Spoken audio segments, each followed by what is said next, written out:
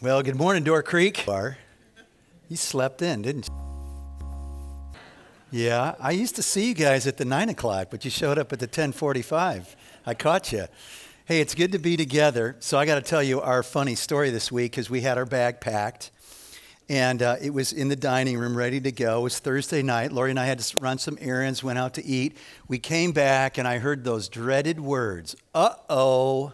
That can only mean one thing when we walk into the house and someone says, uh-oh, Lovey, our yellow lab, has been on the prowl. I remember specifically scouring the kitchen to make sure there wasn't anything on a counter, anything anywhere. You got a lab too, right? You know what I'm talking about. We've never had a lab like this. He's got a dog. He's got a nose like a drug-sniffing dog. He can smell anything. So he got near the bag and he smelled that there was pasta.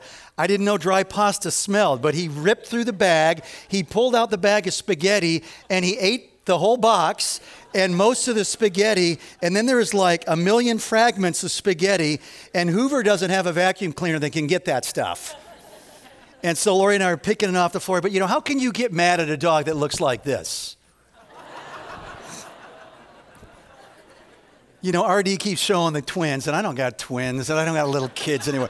But I got a great dog. We named him Lovey after Lovey Smith. I know you're gonna really love this, Packer fans, because 2 weeks after we named him Lovey, Lovey got fired. All right, so I'm looking at all these bags. I'm going, wow. I'm thinking, literally, our kids last week brought in hundreds of bags. And so for the leaders who took pies in the face, bless you. And then I have kind of mixed emotions about our student ministries meeting their goal of 250 bags because I said kind of I wasn't thinking, I said, hey, Darren, I used to do this when I was a youth pastor. Tell the kids if they meet their goal of 250 bags, I will swallow a live goldfish. So I kind of have mixed feelings about them hitting their goal. And no, it won't be a big koi, but a little one. And it's not a cracker. It's the real thing. And I have mixed feelings about that. Well, it's been a great week in the life of our church. And today, as we move forward rooted in the teachings from the Bible to help us understand all that it means to be grounded in Christ for the good of the world, we're going to be talking about being rooted in justice and mercy. And when we come to this topic, I have to say, I feel like a kindergartner in a PhD course, or even worse, a kindergartner trying to teach a PhD course. It's a little bit out of my depth. No, it's a lot out of my depth. So let me tell you a little bit about my story. I grew up in Evanston, Illinois, so it's the first suburb north of Chicago. And here's a picture of the house that I grew up in. It's a little wood block I've got at home, and just took a picture. 2735 Prairie Avenue. And all my growing up years were spent in that home with my three sisters, my parents. I have all kinds of great memories about that neighborhood. And I think of the Wards and the 6 kids across the street, Mr. Walters, who taught me how to play golf, and we set up a little wiffle ball golf course, and he and I used to play there. I think of all the kids that would gather, and whatever the sport was, the season was, we were playing football, we were playing baseball, we were playing basketball. And it was great. It was kind of a middle to upper middle class, predominantly white. It was very different, though, from my experience day to day at school. So like at Evanston Township High School, 4,500 students, a large school, 40% African American. And as I went to school, I never thought about it because it was just the way it was. But looking back, I realized I always had to cross the canal to get to school, and as I crossed the canal, that's where my friends who are African American lived. They lived on the other side. And so there was this divide north and south, and the black community kind of separated from the white community. And I'd have some of my friends come over to the house, and we'd shoot hoops over in the back of the garage by the alley there, and we had a great time. But I realized that when I picked up a basketball that I'd lent to my friend Steve Lackey, that his world and my world were really different. And we didn't just live in different neighborhoods. We were living in two different realities. But honestly, I didn't really get it. I remember growing up at this great church on the North Shore, taught the Bible, It was always pointing to Jesus. Man, it was really all about missions and making sure people heard about Jesus. And, I kind of grew up missing this important part of the Bible, this important part of God's heart. I never heard a sermon about the poor, our response to the poor. I never heard anything about how we should think about refugees or immigrants or prisoners or widows and orphans. I never really heard any teaching about racism. I just never heard about that. I felt like growing up, I just missed that part. You ever heard yourself say that? I miss that. I missed that part growing up. And I don't want us to miss it today. See, if we understand the gospel, then we are not going to miss this part that we're not saved by our good works, but we're saved by God's grace. And I don't want you to miss that. And if we're saved by God's grace through faith in His Son, I don't want us to miss that the true character of true faith is that it manifests itself in good works. I don't want us to miss that it's not just what I believe, it's actually my faith and relationship with Christ means He has authority over every area of my life. He's not a category in my life. He's king over all of my life. And so whatever I'm doing, whatever I'm thinking, wherever I'm going going with Jesus and living for Jesus. And I don't want us to miss that part. I don't want us to miss the part that when God calls us to do the good works that He's prepared in advance for us to do, that part of the good works include doing justice and loving mercy. And I don't want us to miss this whole important teaching so that we go, well, I'm a pretty good person. I try to be really nice to people, but we don't really understand justice and we're not pursuing it and doing it and acting justly and loving and extending mercy, then we're missing the part that is at God's heart. So here's the key verse for today.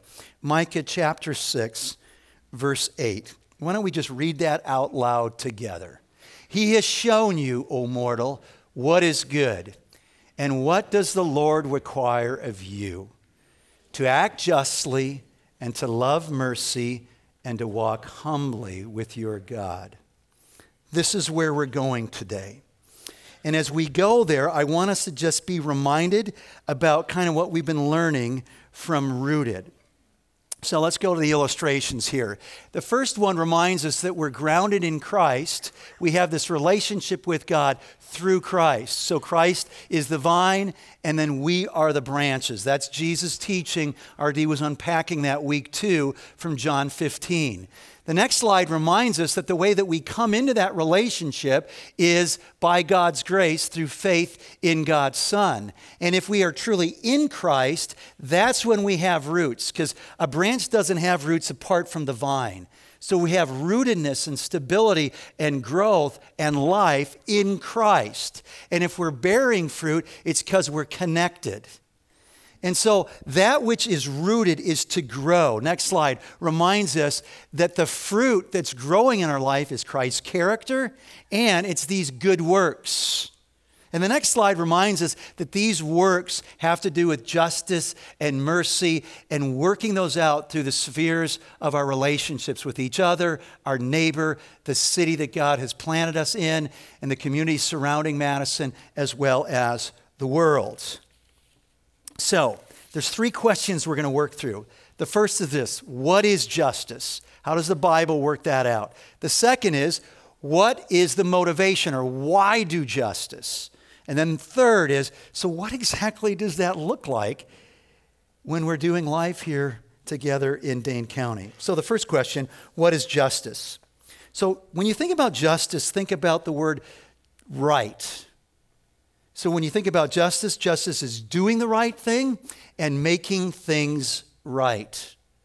It's doing the right thing and making things right that obviously aren't right. They're off. They're twisted. They're broken. Doing right, making right. It's a byproduct. It's what happens when we're truly loving our neighbor as ourself. It's a byproduct. When we truly love our neighbor, know all that's going on, justice flows from that. So does mercy. It's a result of the golden rule. We were reading in Matthew 7 this week, if you're going through the New Testament reading plan. It's a great way to get deeper in Christ. Go through the Word, right? So in chapter 7, verse 12, Jesus says, so in everything, do to others what you want them to do to yourself. And in this, it sums up all of the Old Testament law and what the prophets spoke about. It's all about loving your neighbor as yourself. Justice is doing the right thing, and justice is about making things right. So that's caring for people who are on the wrong side of injustice. They've experienced injustice, and it's actually moving towards injustice, whether it's personal or whether it's systemic, and being part of turning that around and making it right, taking the crooked thing and straightening it out. There's a corrective and a restorative side to justice. So when you think about justice, it's doing the right thing and making things right. When you think about mercy, I want you to think about kindness. So the word in the original language of the Old Testament, Hebrew, is this word for loving kindness. So mercy is different than encouragement in that mercy moves towards those who are in misery. They're suffering. And so it's kindness to those who are in misery. And justice and mercy are the things that we learn more and more about as we keep our eye on God and the God of the Bible, as we see God's character lived out in Christ over the years that he lived here and the record that we have of him doing justice and loving mercy and loving the Father with all his heart, his neighbor as himself. We read this in Psalm 146 about God's justice. He executes justice for the oppressed. He gives food to the hungry. The Lord sets the prisoners free. The Lord opens the eyes of the blind. The Lord lifts up those who are bowed down. The Lord loves the righteous. The Lord watches over the sojourners. He upholds the widow and the fatherless, but the way of the wicked he brings to ruin. So you look at these verbs. He executes justice. He gives food. He sets the prisoner free. He frees them. He opens the eyes. He heals. He lifts up those who are bowed down. He encourages. He exalts. He loves the righteous. He watches over the sojourner, the immigrant, the refugee. He upholds, strengthens the widow and the orphan. And he also executes justice. He makes things right. In Deuteronomy 4, we are reminded again of God's mercy throughout the scriptures. For the Lord your God is a merciful God. When Moses pled with God, God, I want to see you. I want to see you. And God said, you go hide behind that rock, and I'm just going to give you a glimpse. I'm just going to let you look at my shadow. And when he revealed himself to Moses, what he reveals in terms of his primary character is that he is a God who is full of mercy. This is who God is. Now, here's the problem with justice. Most of us go, I think I'm doing okay here because I don't do these kinds of things.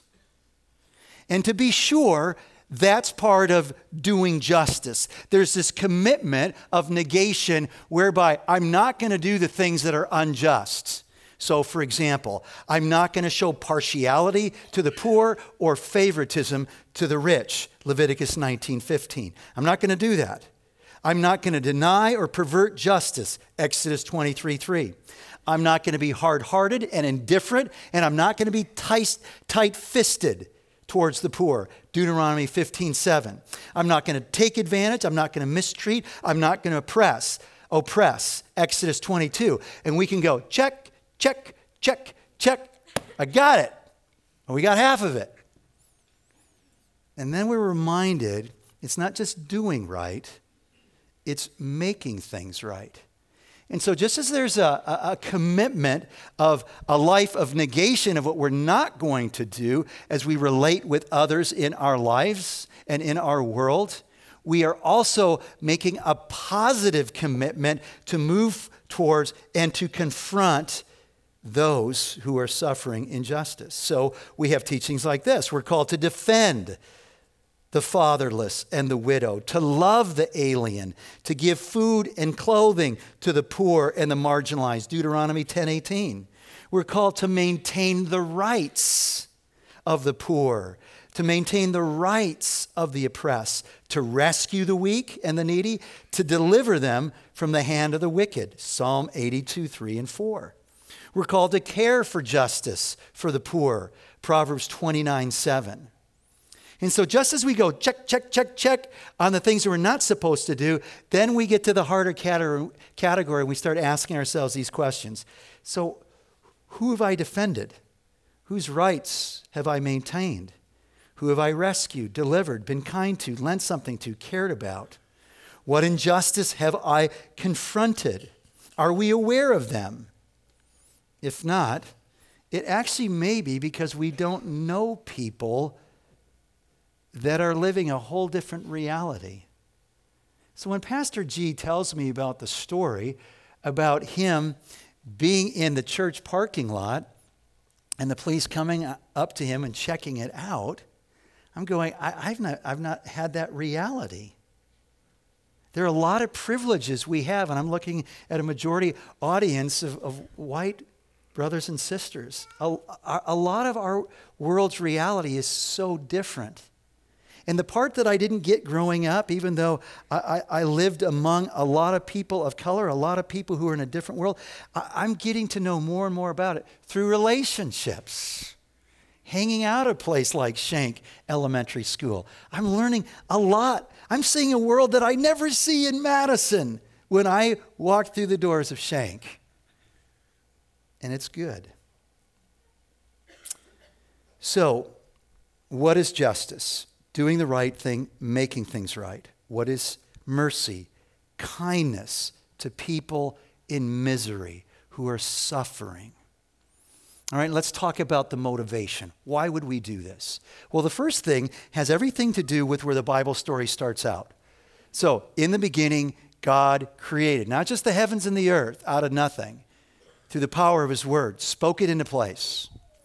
But we also know that he created us in the image of God, male and female in the image of God. So all of us are created in the image of God. And that is a defining truth that is foundational for how we see people.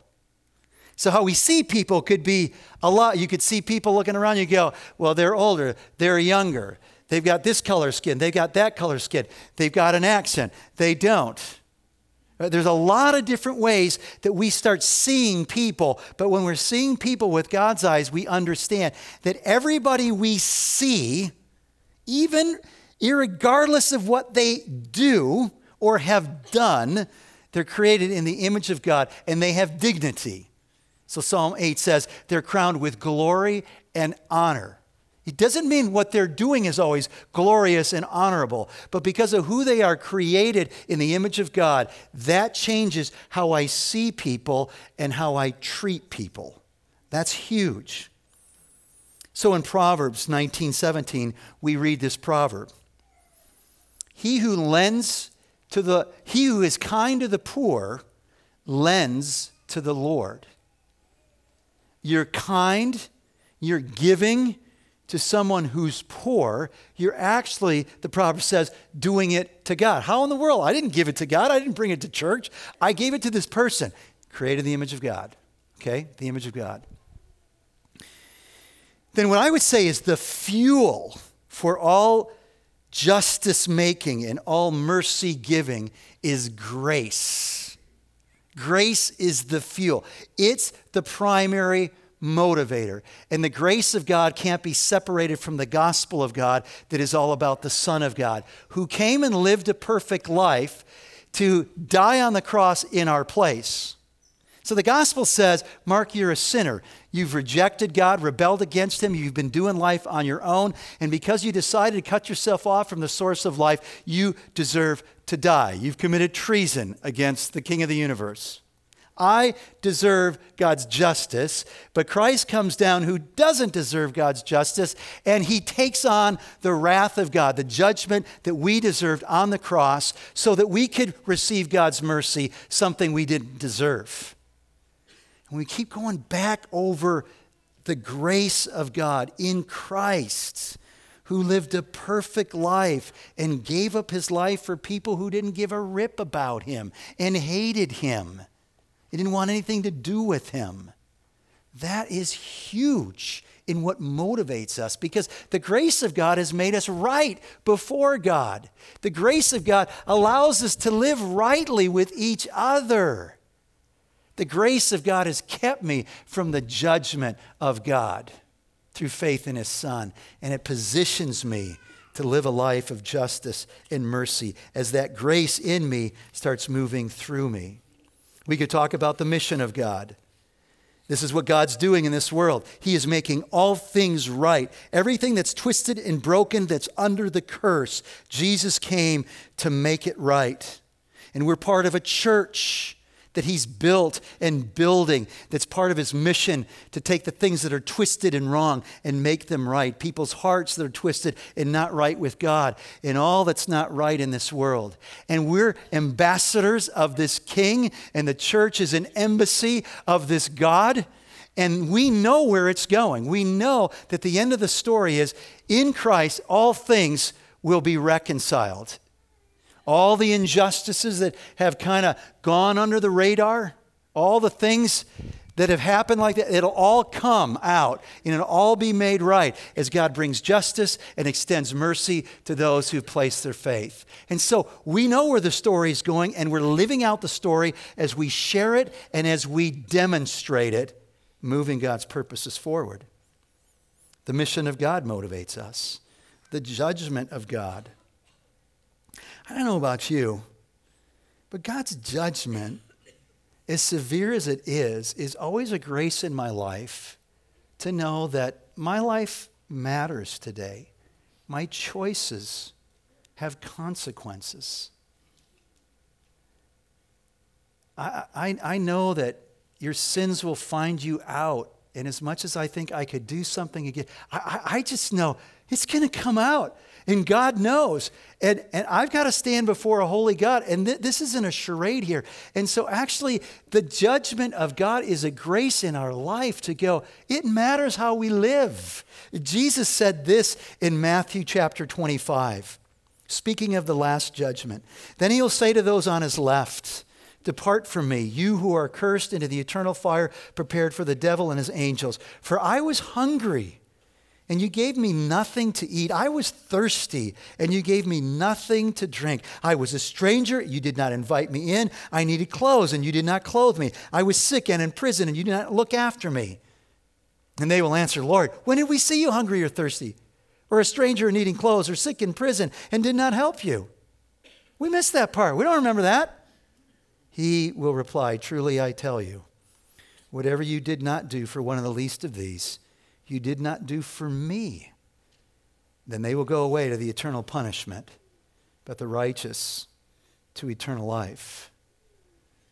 So God in his grace inform, sustain, compel us to live a life overflowing with good works that are marked by doing justice and loving mercy. So let's talk about that. So what does that look like in 2016? What does it look like as you go to school? What does it look like as you go to work? What does it look like as you live in that apartment on the dorm floor? What does it look like in your neighborhood? Well, I want us to take a few lessons from the prophets, because the prophets are always bringing up this accusation of these charges of injustice against God's people. And what I note here from the prophets is their problems of loving their neighbor and acting justly had a pre-existing condition. The first thing that went wrong was not that they trashed their neighbor. The first thing that went wrong is they were out of step with God. They weren't aligned with God, with his heart. How do we know that? Well, they're putting up all these other altars and sacrificing sacrifices to other gods. Their trust isn't in God to save them from the enemies around, but to build alliances with others. Their religious leaders are far away from God. They're accepting bribes. They're leading people to worship other gods. And what's broken in their relationships with each other, where they're trashing the vulnerable in their own family, has everything to do with the pre-existing condition of their hearts aren't right with God. So we're never going to get this justice thing right if we're not rooted in God's grace and in a vibrant relationship where Christ's Spirit in us and His Word that the Spirit uses to guide us is helping us know when we get it right and when we haven't gotten it right. We remember that. There's a second lesson from the prophets. And it goes like this. Injustice was an Israelite problem.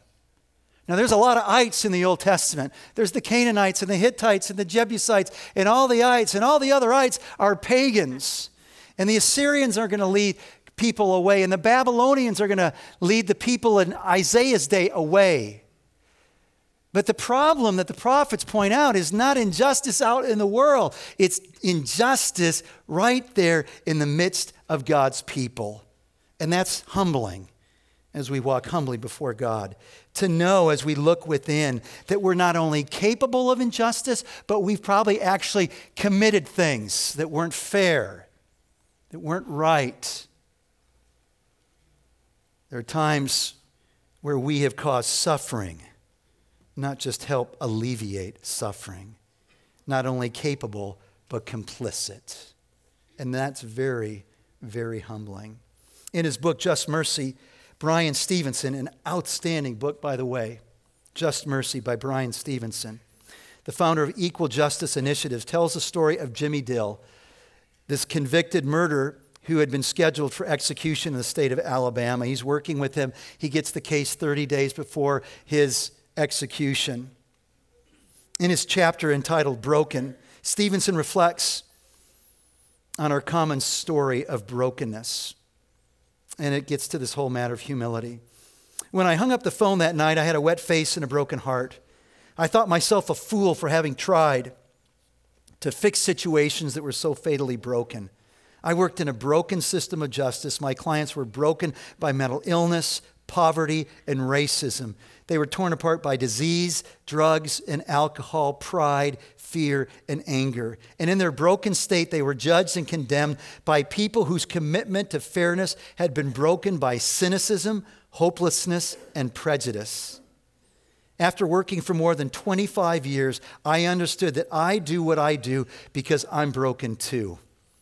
My years of struggling against injustice had finally revealed something to be about myself. Being close to suffering, death, executions, and cruel punishments didn't just illuminate the brokenness of others, it also exposed my own brokenness.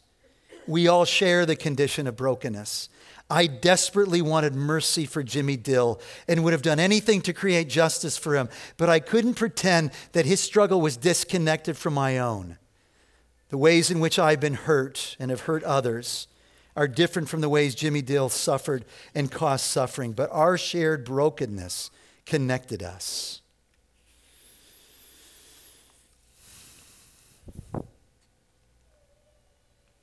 It's a problem of God's people, not just of the other people. The prophets also warn us about covering up injustice with religious activity, getting us to think that we're truly rooted and devoted to a relationship with God when it's all a ruse, a sham. The people in Isaiah's day are bringing all these sacrifices. These people in Isaiah's day are practicing all these religious fasts.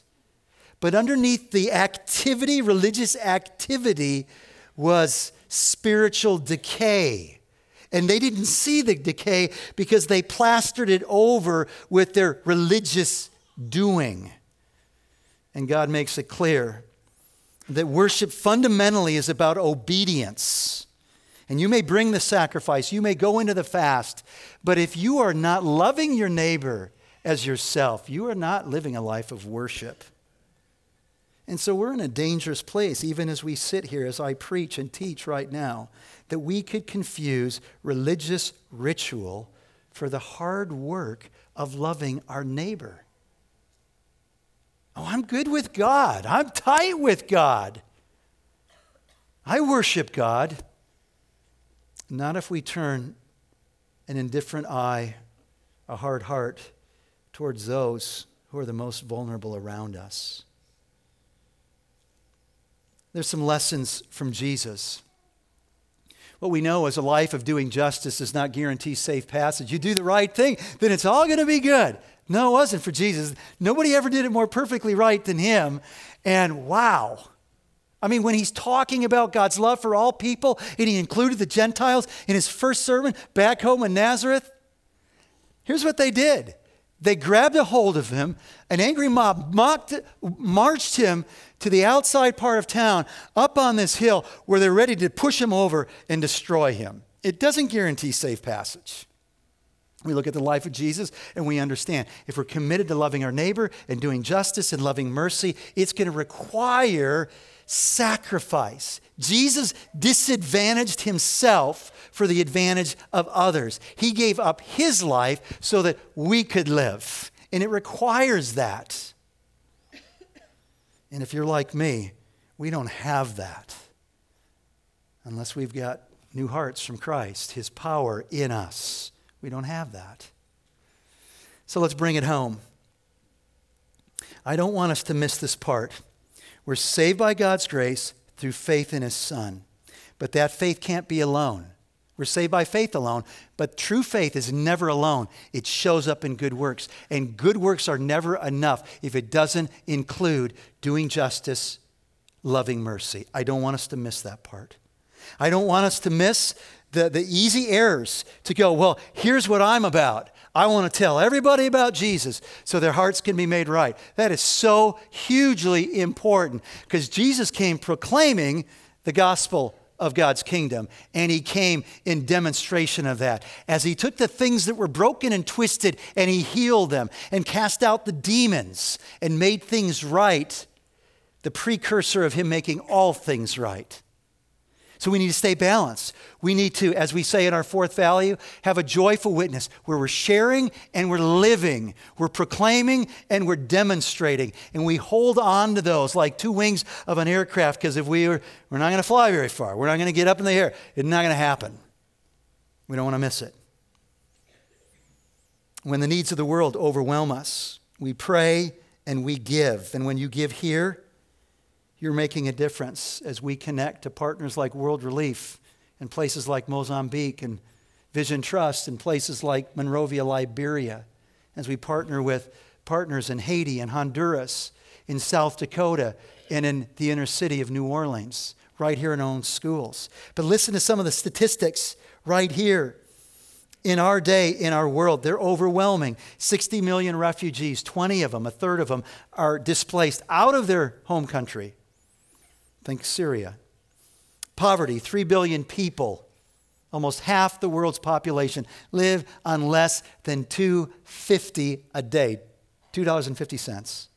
115 million widows, and there's a lot more, but 115 living in extreme poverty, and they have 500 million children who are looking to them for what they can't provide. 120,000 children are going to die today because of poverty. There's 2.6 billion people who don't have adequate basic sanitation. Over 1 billion that don't have access to clean water. A growing famine right now in Ethiopia. Human slavery.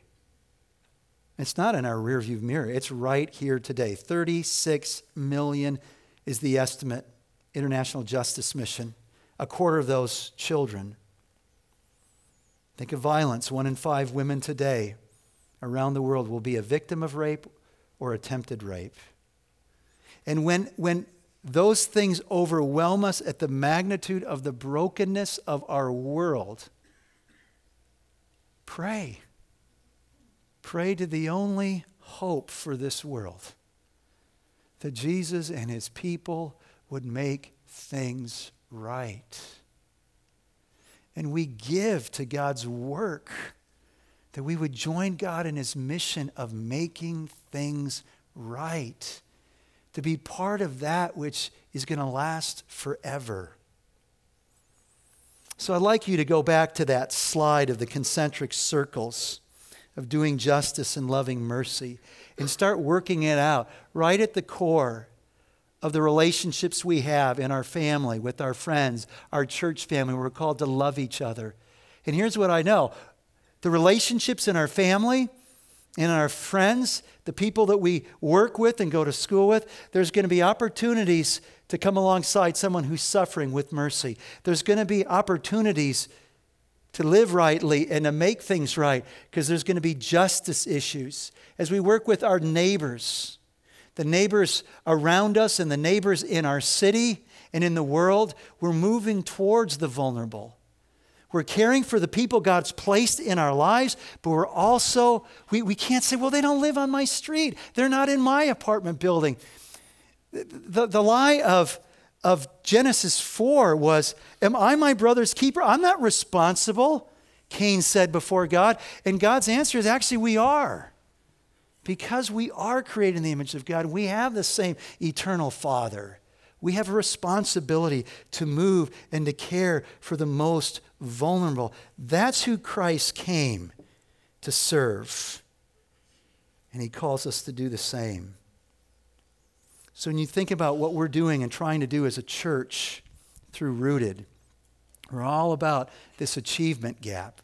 Boy, are there a lot of different issues in our city? Yeah, a ton of them.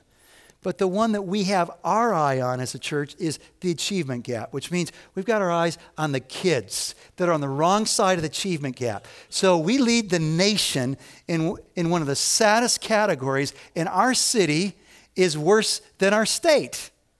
And it's the disparity between the academic accomplishments of a white student and a minority student. So I don't know if you know this, about 90% of our white students will graduate from high school year after year, and only about half of our African American brothers and sisters. So we want to be a part of a new narrative in our city. And I'm so grateful that God is connecting something in my heart that has never been connected before. That the achievement gap is a reflection of the gap in my own heart, of God's heart for this city. And as God's grace fills and informs and fuels my heart, I have a possibility, us together, to actually make a difference in that gap and be part of something that's totally different. And who cares if anybody knows about Door Creek? Who cares? But 50 years from now, may the story go, and there are some people in some churches in this city that leaned into it and moved towards it and loved those children and made a difference, and there's a new story. It's not the only thing that's going on in this city, but it's where we're focused. And that's why John and Community Development Ministries has us focused on these partner schools, Schenck and Mendota and Westside and Eagle Point. That's why we're encouraging you as a life group. Adopt a teacher. Oh man, I love doing that. So you see these bags and go, do they really need it? Well, let me tell you one of the fun things my group does. We go and cook pancakes for the 5th graders at Schenck. I have never seen these kids eat so many pancakes at 8:30 in the morning. Let me tell you what Kathy tells me. They're always hungry. That's what we're doing. You look at our Rooted initiatives and you think about compassion. This is just an opportunity for us to go, it's just so overwhelming. What can I do? You can give to Rooted, and that means money's going to our partner organizations, the 12 of them that we have, internationally, nationally, and locally. And then there's going to be some grassroots things we can do and make a difference collectively. When we talk about having a multi-site on the north side, it's not because we got thousands of people from Door Creek that live in the neighborhood of Boomerangs. We have hardly anybody. But God's calling us there because it's an underserved community that needs to know about Christ and needs to understand his compassion and his mercy lived out through his son and his son's followers. And so I can't wait for 100 people, families, to be part of establishing a new work. It's going to be hard. But I can't tell you how encouraging when Brad sent me the email that was passed on to him. It was a young couple in our church. They said, we're going to Northside. Consider us the first 2 of the 100. Yes. So we're doing and rooted. Those are the kinds of kids we hope to serve through our sports ministries. These are the things that are on God's heart. We don't want to miss that part. We want it to be on our hearts. And so let's give of our time, of our expertise, of our resources. Lori and I have just been going through Financial Peace. Man, that's good. And it's so good. Some of us can't give right now because we're upside down. Financial Peace is a great gift to you to get that right side up. And more importantly, to align how you think and use God's money in a way that God wants us to. Frees us. So there's all these different lines in our budgets, but there's a line that's missing. And I've got a word for it. It's the gleaning line. So God's heart was actually written into the law, and it affected things as simple as how you took in the harvest. And it went like this. If you're a farmer, you can't gather to the edge of your crop. Well, you don't ever see that here. I mean, all the crops are in. Do you see anything around the... No way. They get it all. But the principle was this. Leave that for the poor, the widow, the alien from another place who doesn't have family here. So with dignity, they could bring in the food for their family. You had margin in how you took in your crop. If you had windfall, leave it on the ground. If you're taking a shock of wheat and some of it fell, that's for the poor. Leave it there. And we need to have a line of gleaning so that there's margin in our budgets, so that what's growing in our hearts can actually move forward in our day-to-day lives. We get to do something that matters, to be part of what God says is going forward, and the gates of hell will not resist the justice of God, the mercy of God going forward and making all things right. And so let's not miss it. Door Creek, wake up. Let's not miss it. Let's go deeper. This isn't a slogan. This isn't a campaign.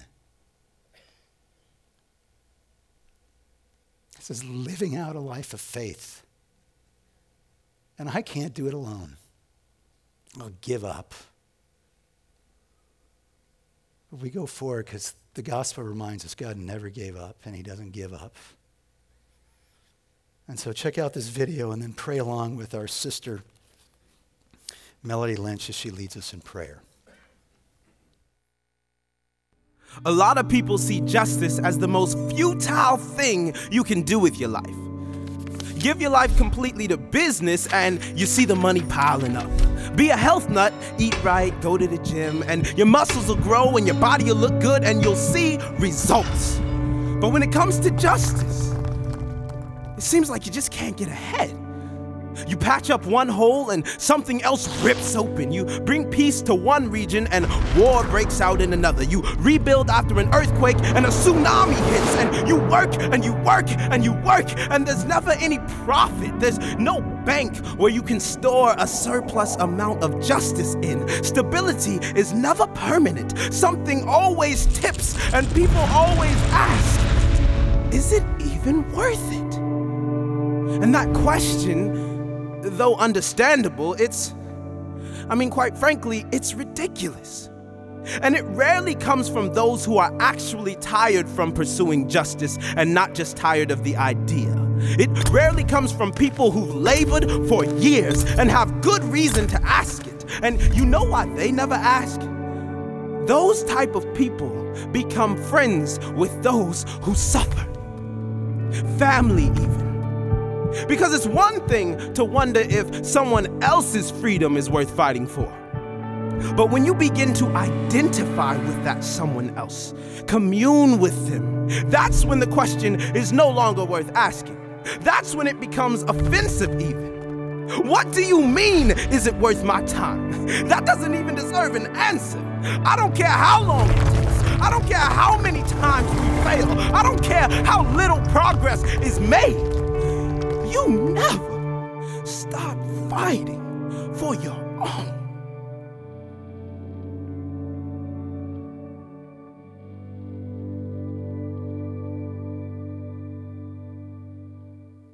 Let's pray. Father, you are our only hope. Our very lives are dependent on your mercy. We all have sinned and hurt someone and have been hurt. We all stand before you in our brokenness and sin with a need and desire for your mercy. Father, you extend your mercy to each of us. Your mercy never comes to an end. It is new every morning. Please create in us, as your church, a corresponding desire to show mercy to those around us.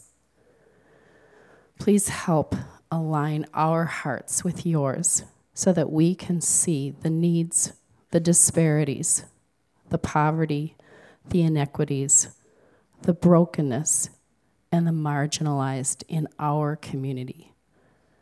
Help us, Lord, to give voice, to defend and support those who cannot defend and support themselves. Please use us to bless those who live at the margins in Madison. Please use us to extend justice and mercy to them. Father, when that means stepping out of our comfortable lives, give us the courage to step out and to engage and to work at making things right. Help us to follow you, Lord, as you lead us to minister the gospel, which is all about extending your mercy. To that end, we commit ourselves. In Jesus' name, amen.